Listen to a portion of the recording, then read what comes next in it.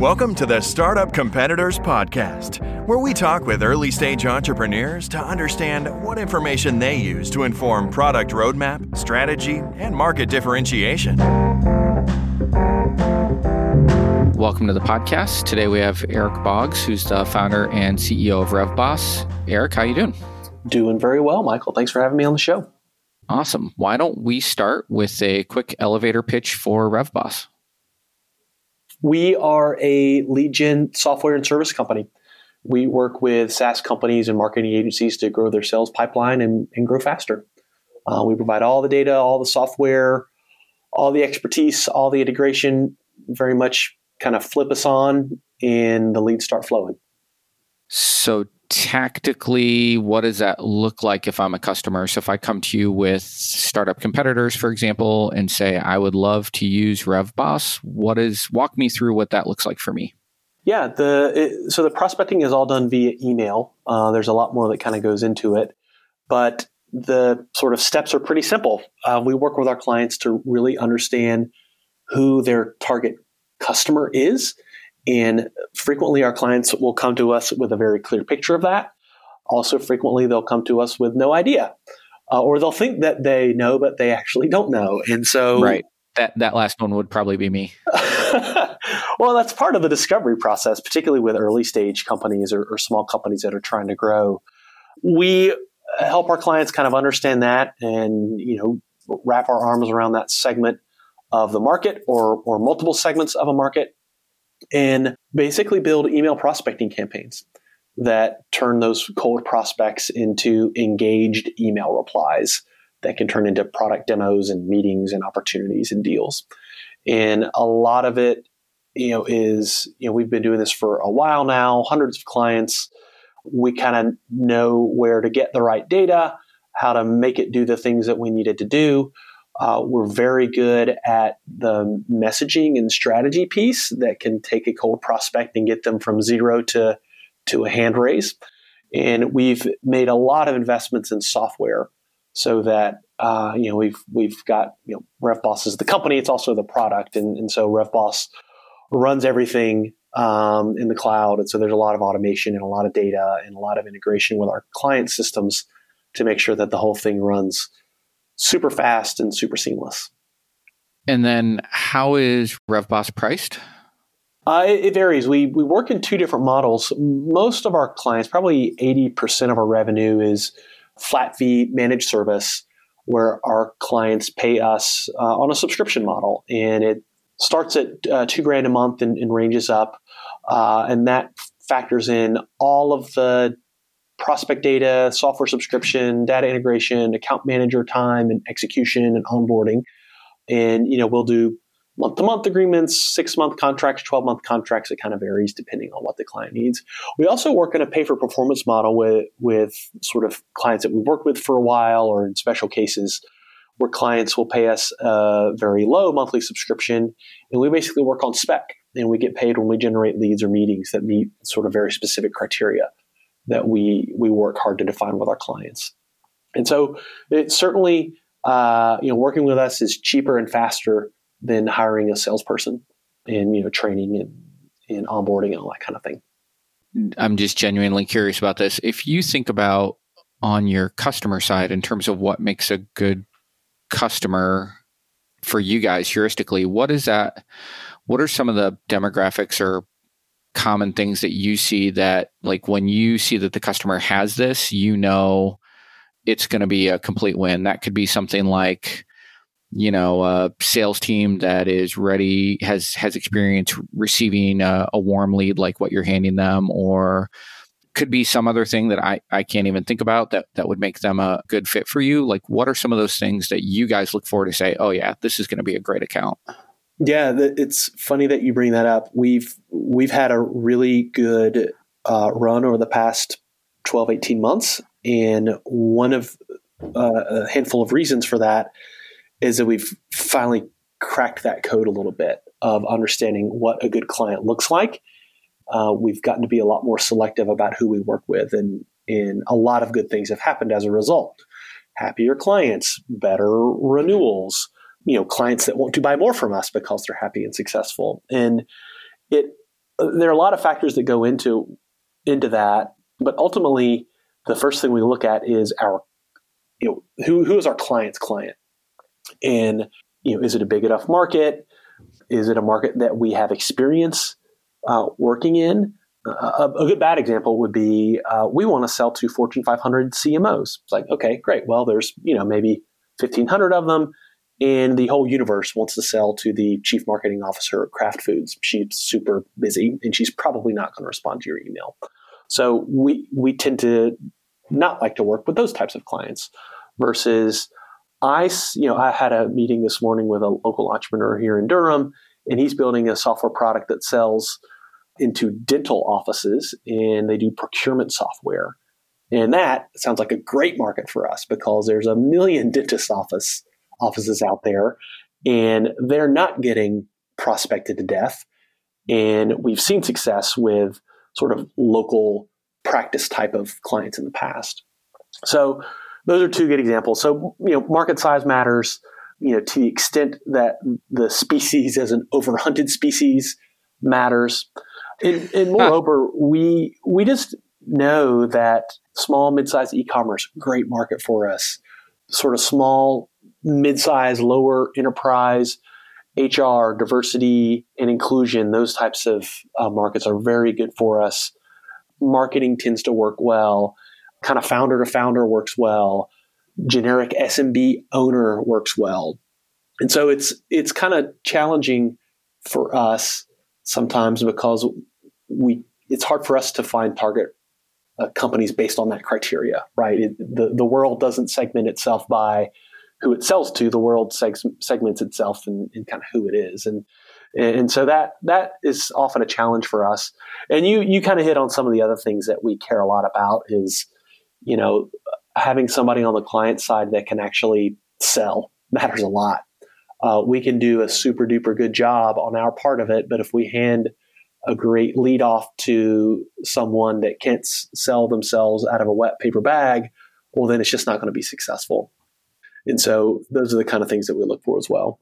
How much does responsiveness matter in there in terms of the time for when you either hand off the lead or set up the appointment versus when the client that you're handing it off to can actually get back to them? Do you have any visibility into that, or once you hand it off, it's kind of a black box from that point? We have anecdotal visibility to it, and obviously time is of the essence with any of this kind of stuff. When the way our process works, we'll see the good stuff come through and we route it over very quickly. We're typically forwarding an email to our client. We're triggering an action in their CRM. We might be triggering email notifications to other people. So when we do tag something to say, hey, send this to the client, there are multiple alarm bells going off on our client side that says, hey, incoming from RevBoss, do something with it. We certainly coach our clients to follow up as quickly as possible. And this gets back to the comment about experienced sales operators. A lot of times we'll work with a client that's like, oh, yeah, we did see that lead. I emailed them yesterday. And, it may be a lead that we handed off last week. It's like, oh, yeah, I emailed them yesterday. They haven't emailed back. And it's like, okay, well, that's one way to do it. The right way to do it is respond as soon as we send it over. And don't respond with an email. Pick up the phone and call them because their phone number is probably in the email signature. So there are certainly, right ways and wrong ways to do it. And time is a big piece of it. But I would argue that persistence is probably more important than timeliness. Yeah. Awesome. All right. Hit me with some current stats. Any sort of vanity metrics you can share about RevBoss. That could be revenue, number of employees, number of leads that you've generated for clients, number of clients, anything that would paint a picture for our listeners on where you and your team are at on the journey. Yeah. So coming up on a $2 million run rate, 15-ish employees, coming up on 100-ish clients, past kind of the startup and well into the growing early stage type of company. Most of our team here is on sort of the client facing side. We're a little bit of a weird weird animal because we're not a SaaS company, although we have a SaaS product and we charge a subscription.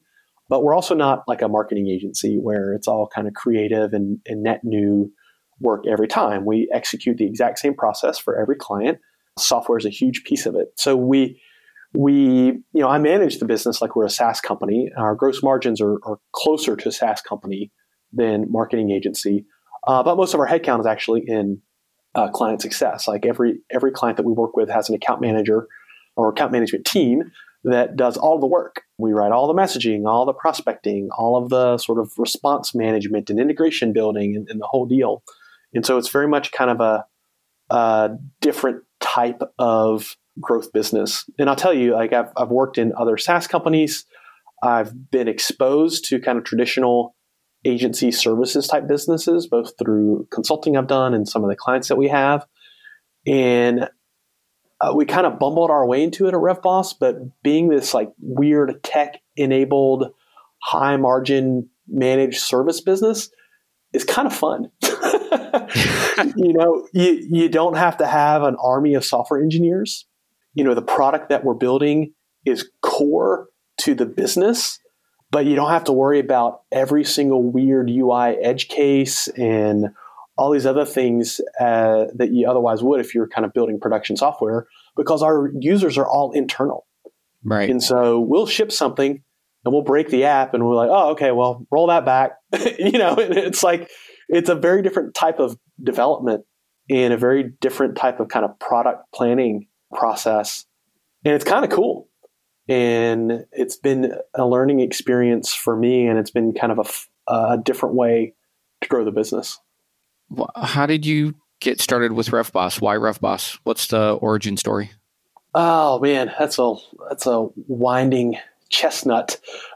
So I had started a previous company, had a lot of success, and then imploded for a lot of reasons. Part of which was bad decision making on my part, and that was one of a handful of factors.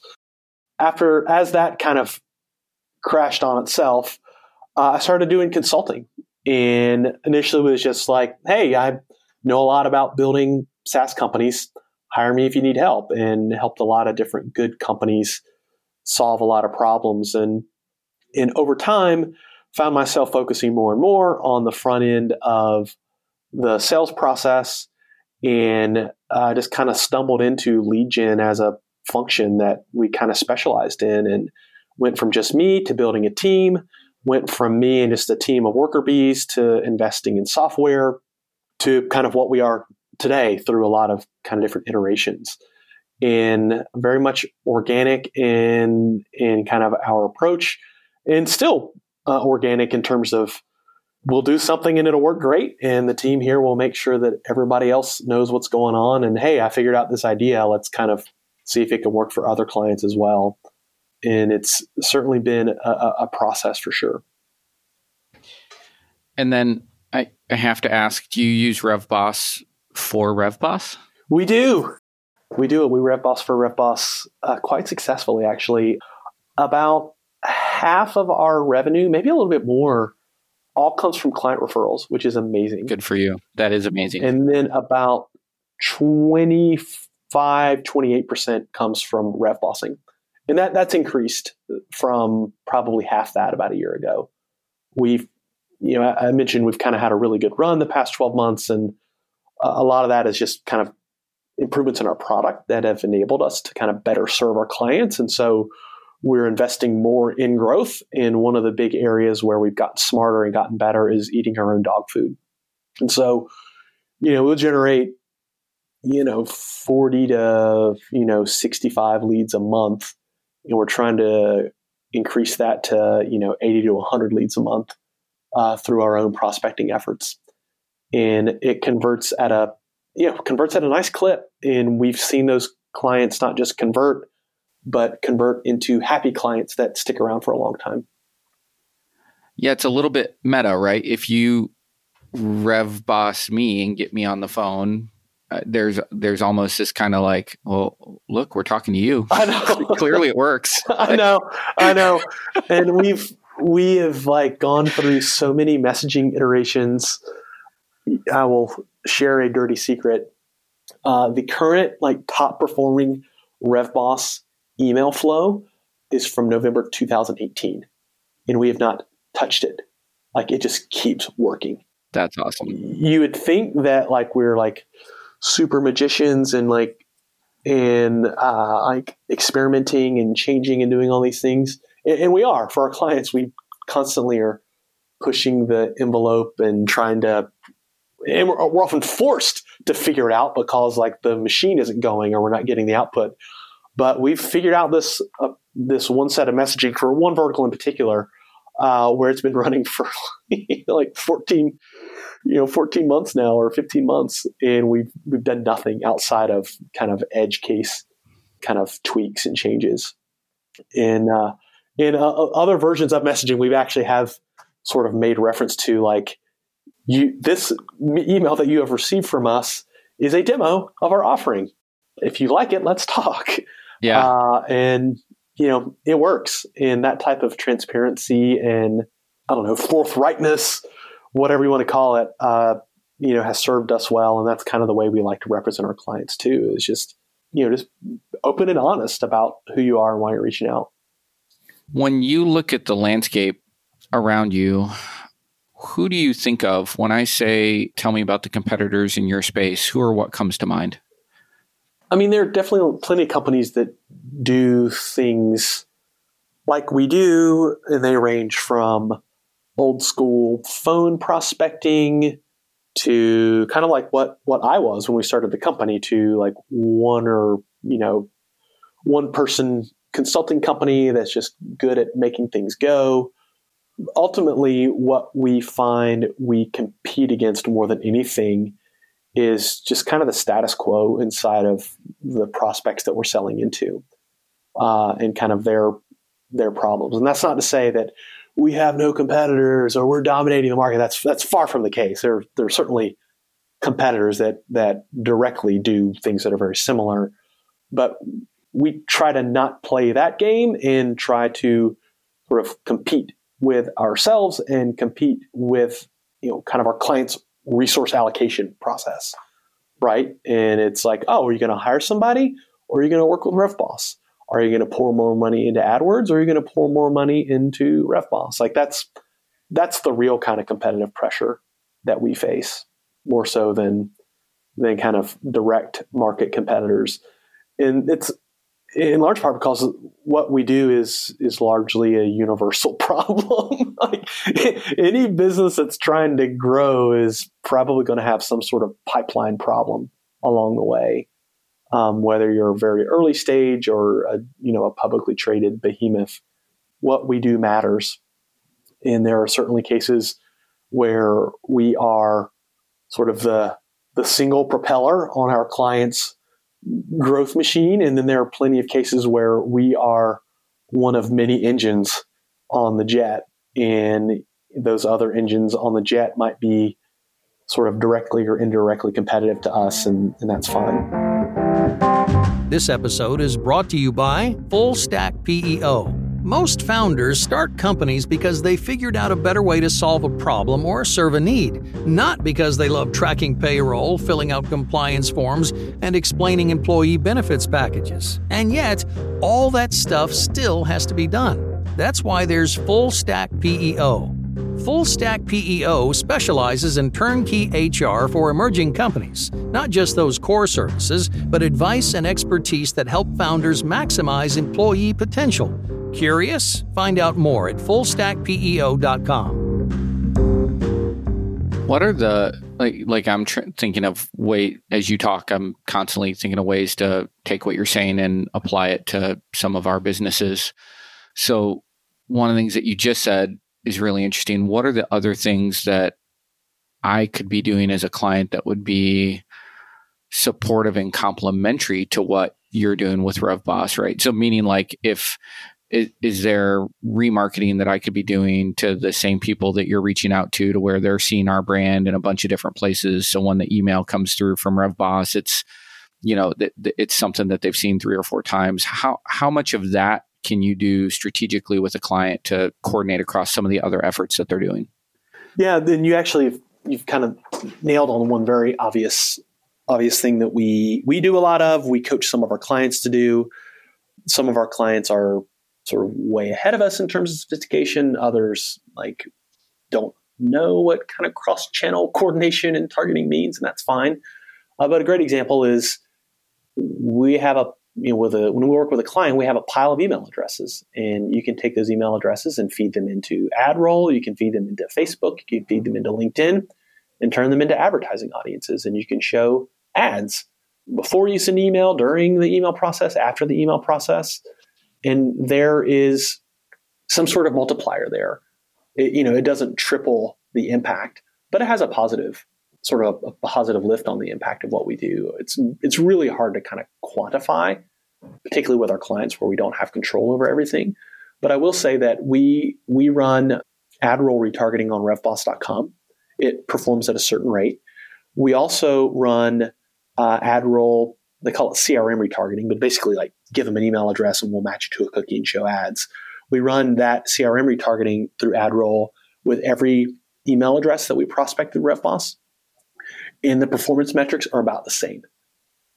So the site retargeting and our email retargeting, for lack of a better description, the click-through rate is, I haven't checked in a while, but last I checked, it kind of surprised me. Oh, wow, this actually works about as well as our site retargeting. Granted, it's like banner ad performance where it's 0.00001, click-through rate, but the volume is there such that it's this is actually meaningful. That is one very obvious way that with the right type of client, we kind of coach them on that. And we haven't productized it, although we should, and it's always been in our things to productize at some point list, is kind of baking that into a kind of add-on service for our clients. It's not terribly hard to do, but for a lot of our clients, they have no idea how to do it, and we could do it for them. But to more broadly answer the question, we did a really smart thing a long time ago, and we decided not to build native integrations with Salesforce, HubSpot, et cetera. Instead, we just built a Zapier app, and we've continued to improve the Zapier product that we've built. And because of that, we can integrate with everything, and we can push RevBoss data in 1,000 different places, and we can do it different for every single client. And that's been incredibly valuable for us in the sales process, because a prospect will say, well, can you integrate with this? And it's well, yeah. And we can also kind of push this data, and we can make it do whatever you want.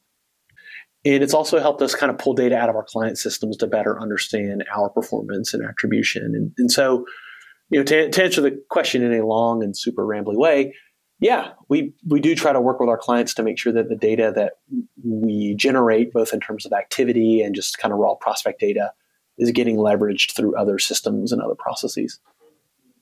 Awesome.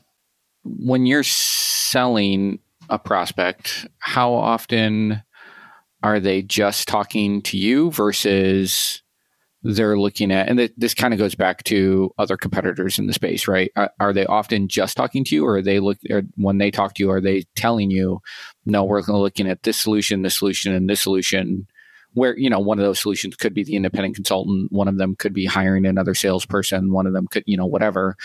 How often are you part of a conversation around a bunch of different options versus, oh, I heard about RevBoss. I'd like to learn more. Let's give it a try. I don't know. Okay.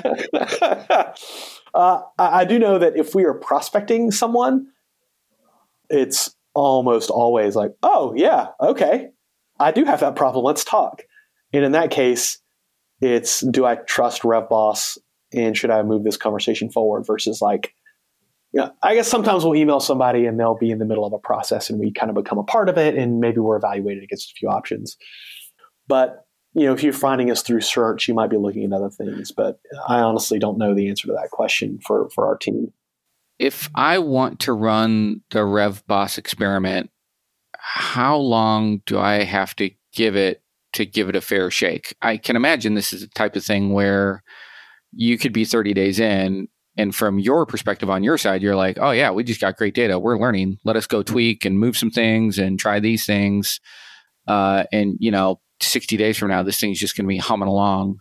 Whereas on my side, as the customer, I might be thinking, man, 30 days, we've only gotten a couple of leads. Is this really worth it? Talk about that a little bit. Like my expectation as a customer versus when do you feel like you guys really start to hum for a client?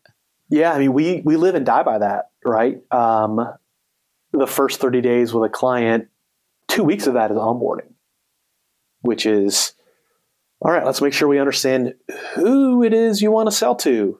And what's the job title? What's the industry? What's the not the industry? What are all the other things we need to take into consideration so that when we pull this first batch of 500 prospects, it's like prime choice targeting. And then let's write messaging around that and review it and make sure it's good. And we usually like to start with 2 versions. So there's an initial 2 weeks where nothing happens, right? We're just kind of building the foundation of the machine. And then once we flip it on, we're frequently priming new inboxes and new domains. And so volume is going to be super low. Like our first sort of milestone is birthing a healthy baby, which is inboxes that will deliver and, show an open rate of, 30+%. And that in and of itself is like a delicate process. And so, it might, 30 days in, there probably is nothing to show yet. And so beyond that, as we start to dial up volume, then it's like, is the messaging working? It's like, oh, it is. Oh, it isn't. And so it is a process. For most of our clients, 60 days in, it's pretty clear if we're kind of trending in the right direction or not. And, one of the things that we have to do a very good job of in the sales process is managing expectations and making sure clients know that like, hey, this isn't magic. Like, you're going to sign an agreement. This agreement has a very detailed timeline, and we need you to trust this timeline and trust this process, and know that our goal is to have you be a client forever and ever. And we're not going to skip steps. We're going to do what we know works. And if that means it takes a little longer for you to get the results that you want, we need you to be okay with that, because our goal is to build a machine that can run in perpetuity. That said, 60 to 90 days in, you're usually getting some good stuff, and it's starting to directionally look and feel good. Within, what a sale, what your sales cycle is. An outbound sales cycle is typically a little bit longer. So, it's not like 18 months. It's more like, 4 to 6 months in, you should start seeing opportunities shape up, maybe a deal actually close. Certainly within 12 months, it should be pretty clear cut. With our clients, we'll typically start with a 6-month pilot. When a client comes up for renewal on a 6-month pilot, there's usually some data to justify it. And that's like, oh, well, we closed the deal that paid for this 5 times over. We're good to go. Sometimes there isn't, but there's enough sort of, oh, you've handed off 70 leads and, 10 of these are actually at the proposal stage. There's enough good stuff here. Yeah. By the time you've worked with us for 12 months, it's math, right? And that's where we love to be. And it's like, oh, well, we know that you guys generate this much activity, and I know that I turn that activity into this much revenue. Can I give you more money to generate more activity? Or maybe this is exactly where I needed to be. And, we like to kind of be subject to that because it takes a lot of the guesswork out for our team and for our clients. Early on, there's certainly sort of the delicate process of building the machine and building trust and relationship with the client. But once we get rolling, the numbers should tell us what to do. And if we're doing a good job, we know and you know. And if we're doing a bad job, we know and you know. And believe me, we know. And, we're probably well ahead of you in terms of our efforts to fix it. Right. Even that description of the cadence helps me wrap my head around how big the market, the people you're reaching out to need to be, like how big that group needs to be for this to work for months on end, right? Like that's a really good thought experiment. Yeah. I mean, we like to, we have to turn over a lot of rocks, right? And, if your target universe is 1,000 people, we're not a good fit for it. Right. There is a place for us to do work that can be impactful. At some point, we'll carve out a product that's, maybe the 90-day Rev Boss or the, kind of like the 6-month cleanse or whatever. But it's hard to kind of build like a like perpetual motion machine in a really small market, at least kind of the way we run it versus, we have clients that sell into the Shopify ecosystem. It's like, okay, well, there's tens of thousands of those, and we could just run that for eternity. There's so many new ones coming on board, every day. And companies growing and changing, and like that's where we really love to be. Do you have a heuristic for when you can go back to a lead that's gone cold? So you've been working with my company for the last 2 years, and at what point can you go back to that original prospect that you reached out to, 2 years ago? Oh, geez, way sooner than that. Okay. 90 days, 4 months at the earliest, probably. And certainly if the messaging is new, approach is new,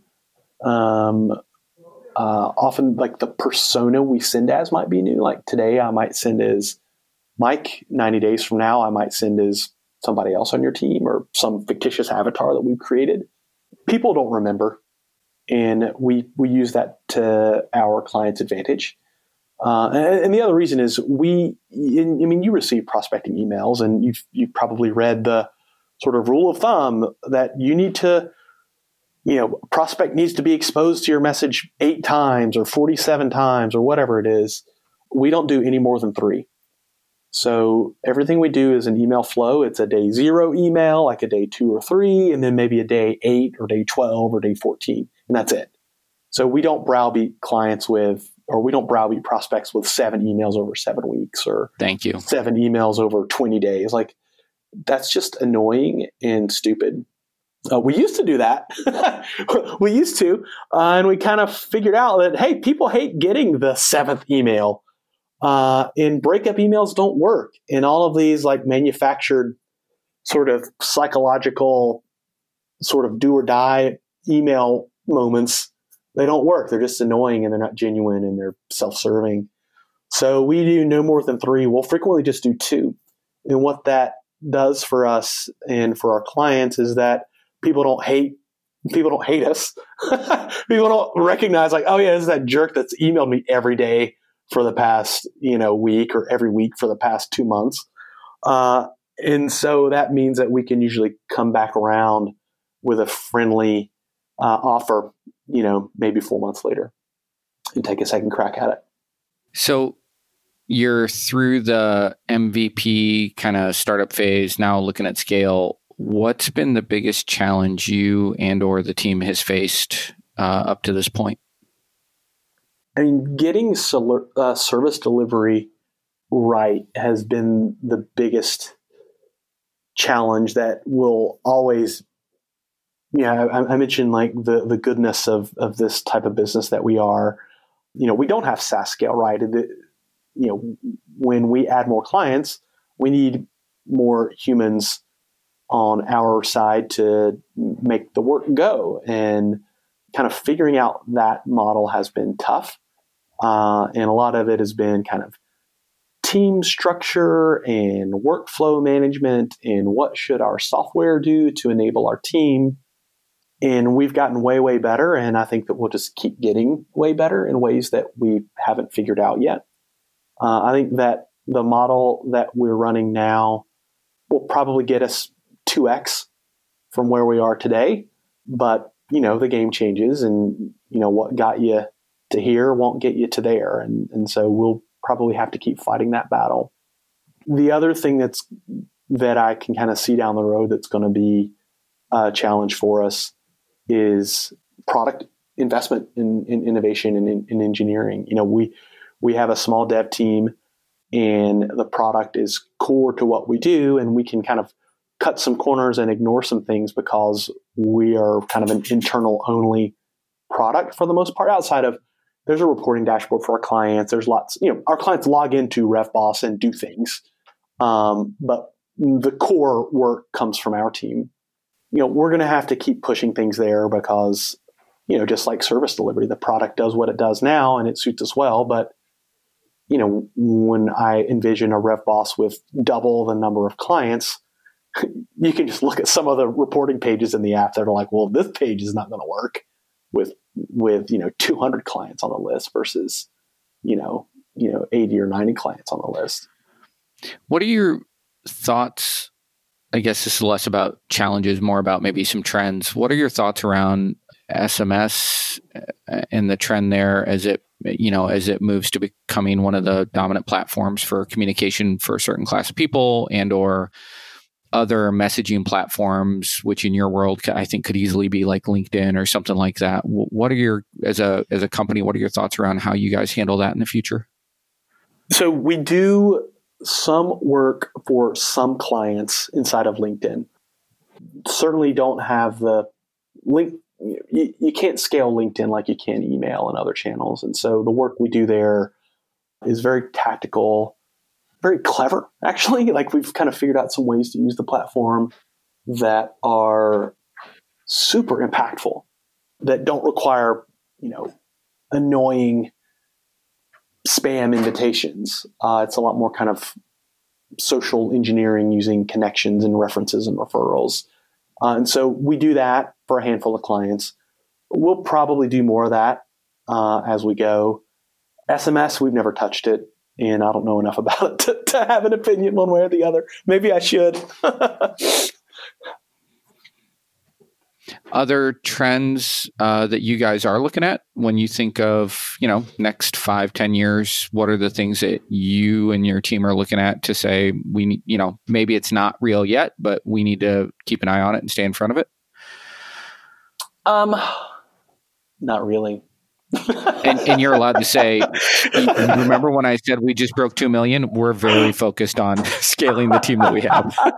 Yeah, I mean, I've got so many problems and opportunities right in front of me that, like, 5 years from now, like the 5 to 10 year plan is, it's like, all right, how do I keep from going insane running a business with a growing team and growing challenges and being a good husband and a good friend and a good father to 3? Like, those are the challenges I think about over a 10-year horizon.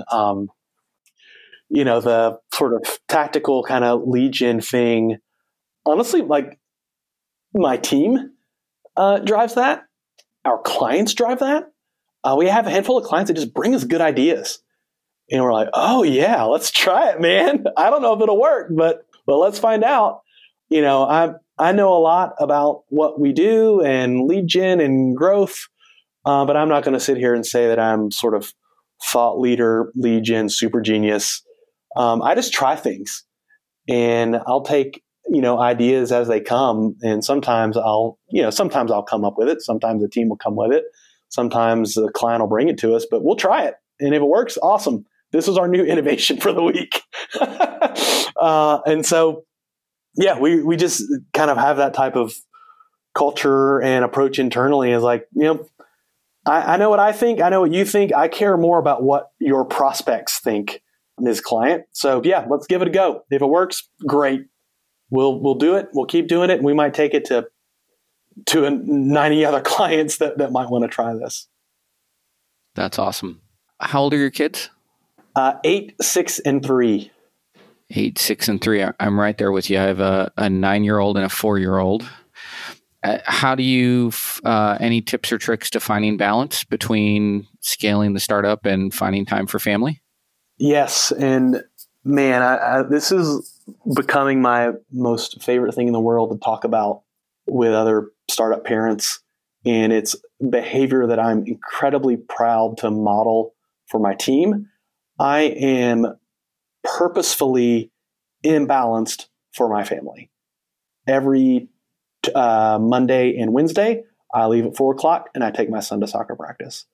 I coach my right now he's got my son is my oldest. I have 2 daughters. I coach his basketball team. I leave work at least once a week for a kid thing.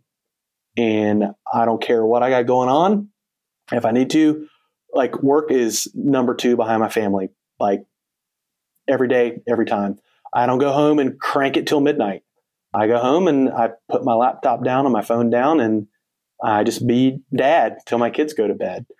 And, maybe I'll reply to email for half an hour, but you know what? The email's going to be there when I get to my desk at 8 a.m. the next morning. I don't try to sort of balance it. I am like family first by light years, and, work's going to always be there. And that doesn't mean I don't work hard. It doesn't mean I don't care. It doesn't mean I don't try and care very, very deeply. It's just that, young kids are going to be young for just a period of time, and, work's just work, and it's a part of who I am, but certainly not the most important part. I'm very glad I asked that question now. Where do you think that came from? Did you learn that from your parents? Did you figure that out the hard way? What's driving that? My parents were both super involved. My dad coached me until I got too good for him to coach me in basketball and baseball all the way through. And just coming up, like, my dad was my coach, and my dad took me to practice, and like, well, that's just how it is, and that's how it will be. And, I don't know that there's a price in terms of your work. Like, if I worked at a big company and I had to show a lot of face time and, play the game, then there's probably a cost to doing it the way that I do it. But, the reason that I love building RevBoss, and the reason that I love building companies, is sort of the freedom and flexibility to kind of write your own story and do it your own way. And there has been no cost to RevBoss or my career as a result of sort of this decision to kind of invest so heavily. And I'm trying to figure out ways that I can do more. Like, with my son, it's very easy because he's like a total sports nut, and so am I. My daughters aren't, and I've got to figure out, like, what's the thing that I can do for them to show the level of sort of love and investment that I know that they will recognize when they're older, in the same way that I recognize, what my father and my mother did for me and my siblings. That's awesome. Well said. All right, Eric. This has been awesome. I know I got to let you go. If folks would like to get a hold of you or learn more about RevBoss, where can they do that? RevBoss.com, RevBoss.com. And I'm Eric at RevBoss.com, and I'm on LinkedIn and Instagram if you can find me.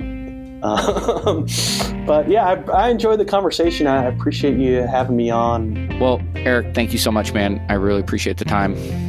Yeah, I enjoyed it very much. Thank you.